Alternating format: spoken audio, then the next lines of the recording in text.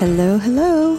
I'm Crystal Craven, a singer, a songwriter, and a worship leader who is passionate about sharing what God inspires.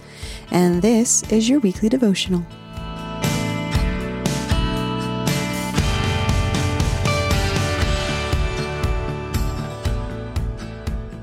All right, Luke 12, verses 11 and 12 says, "And when they bring you before the synagogues and the rulers and the authorities, do not be anxious about how you should defend yourself or what you should say, for the Holy Spirit will teach you in that very hour what you ought to say." Now, this week, the week that's leading up to Christmas, we just happen to be in this section of Scripture where Jesus is talking about not fearing man, not to deny him, and now not to be anxious in defending yourself in persecution.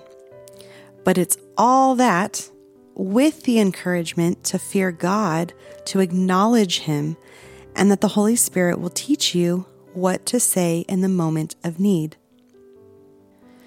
Notice that Jesus said when they bring you, not if. Now, it may be a merry and a bright Christmas season right now, and a life, at least here in America, that is filled with comforts.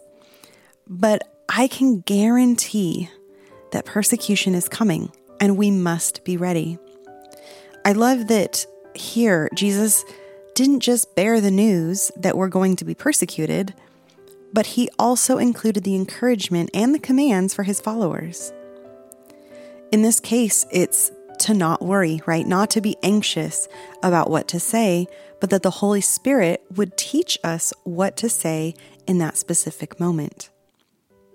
Now, I think sometimes it can slip our minds that as followers of Jesus, redeemed by his blood and sealed with the Holy Spirit, that we have God dwelling within us. Yes, Jesus came as a baby and he dwelt among us, but following his work of salvation on the cross, that dwelling is now within. We are not orphans left alone. We have full access to talk to God at any day, any time, any place. So when persecution inevitably does affect us, and for some of our church members, right, like in the Big C church of Jesus, on the other sides of the world and in places not in America, they have already been facing persecution. But for us who are kind of in the soft and cushy America right now, when persecution inevitably affects us, we have that line of open communication with the very God who created us and who saved us and who will bring us to perfect completion in him in the end. And honestly, it may seem like this is really a rather odd section that we're digging into right before Christmas, but in reality, it actually lines up perfectly with Christmas. So during this celebration of Jesus coming to us, our Savior being born in a lowly stable, but to what end did he come? The whole purpose of him coming as a baby was to ultimately face persecution for being God in the flesh and speaking and doing the works of the Father, and then dying upon a cross to redeem us. Here in this section, Jesus is not telling us anything that he himself did not face. And if we are following him closely, then we too can expect persecution.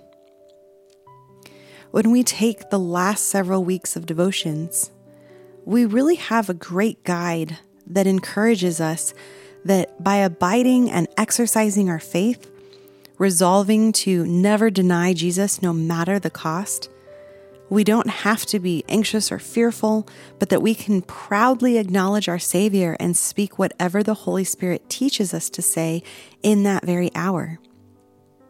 In this Christmas season, I hope that you celebrate the birth of our Lord and that you remember his ultimate sacrifice and are able to be encouraged in the help that he provides us in our walk of following him.